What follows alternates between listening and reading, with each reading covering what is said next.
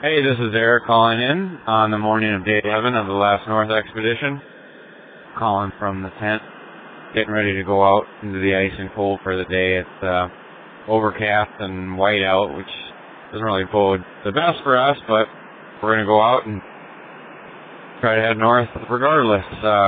Yesterday was definitely a difficult day, but positive in the sense that we made 3 nautical miles north, which was our best mileage to date. Not a lot in the grand scheme of things, but we're just chipping away at it. We started out on a little bit of flat ice, and then ended up shuttling our gear for the rest of the day. At the end of the day, having quite an extensive long haul, finally getting to a place, comfortable piece of snow where we would have our camp for the night. Lots of time to think out here, obviously, and wonder what it is we're doing and why we're out here.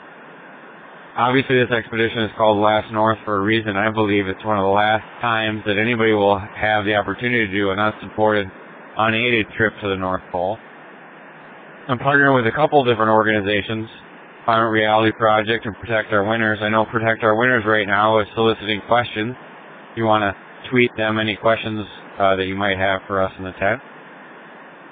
I also want to give a shout out to my good friends at Yonder who are helping to share the Outdoor Stoke. You should check them out. You can download their app and start sharing all of your adventures. I know Last North pictures are featured on there, as well as a lot of my other images. We've decided that we're just focused on on March. We've got a lot of traveling to do and a lot of distance to cover, but all we're focused on right now is the next 6 days, trying to get through to the 1st of April, where we'll start kind of reevaluating what our plan needs to be in terms of how we're going to get to the pole. But for right now, we just have to keep with this system for the next 5 or 6 days and get through March. Hopefully your ability to get through March is a lot less complicated than ours, and you're enjoying whatever weather is near you, as well as chairs and your friends and all those other creature comforts that we don't have. But we choose to be here, and we're finding the joy in little places like the beautiful light and snow from last night. Anyway, thanks so much for tuning in.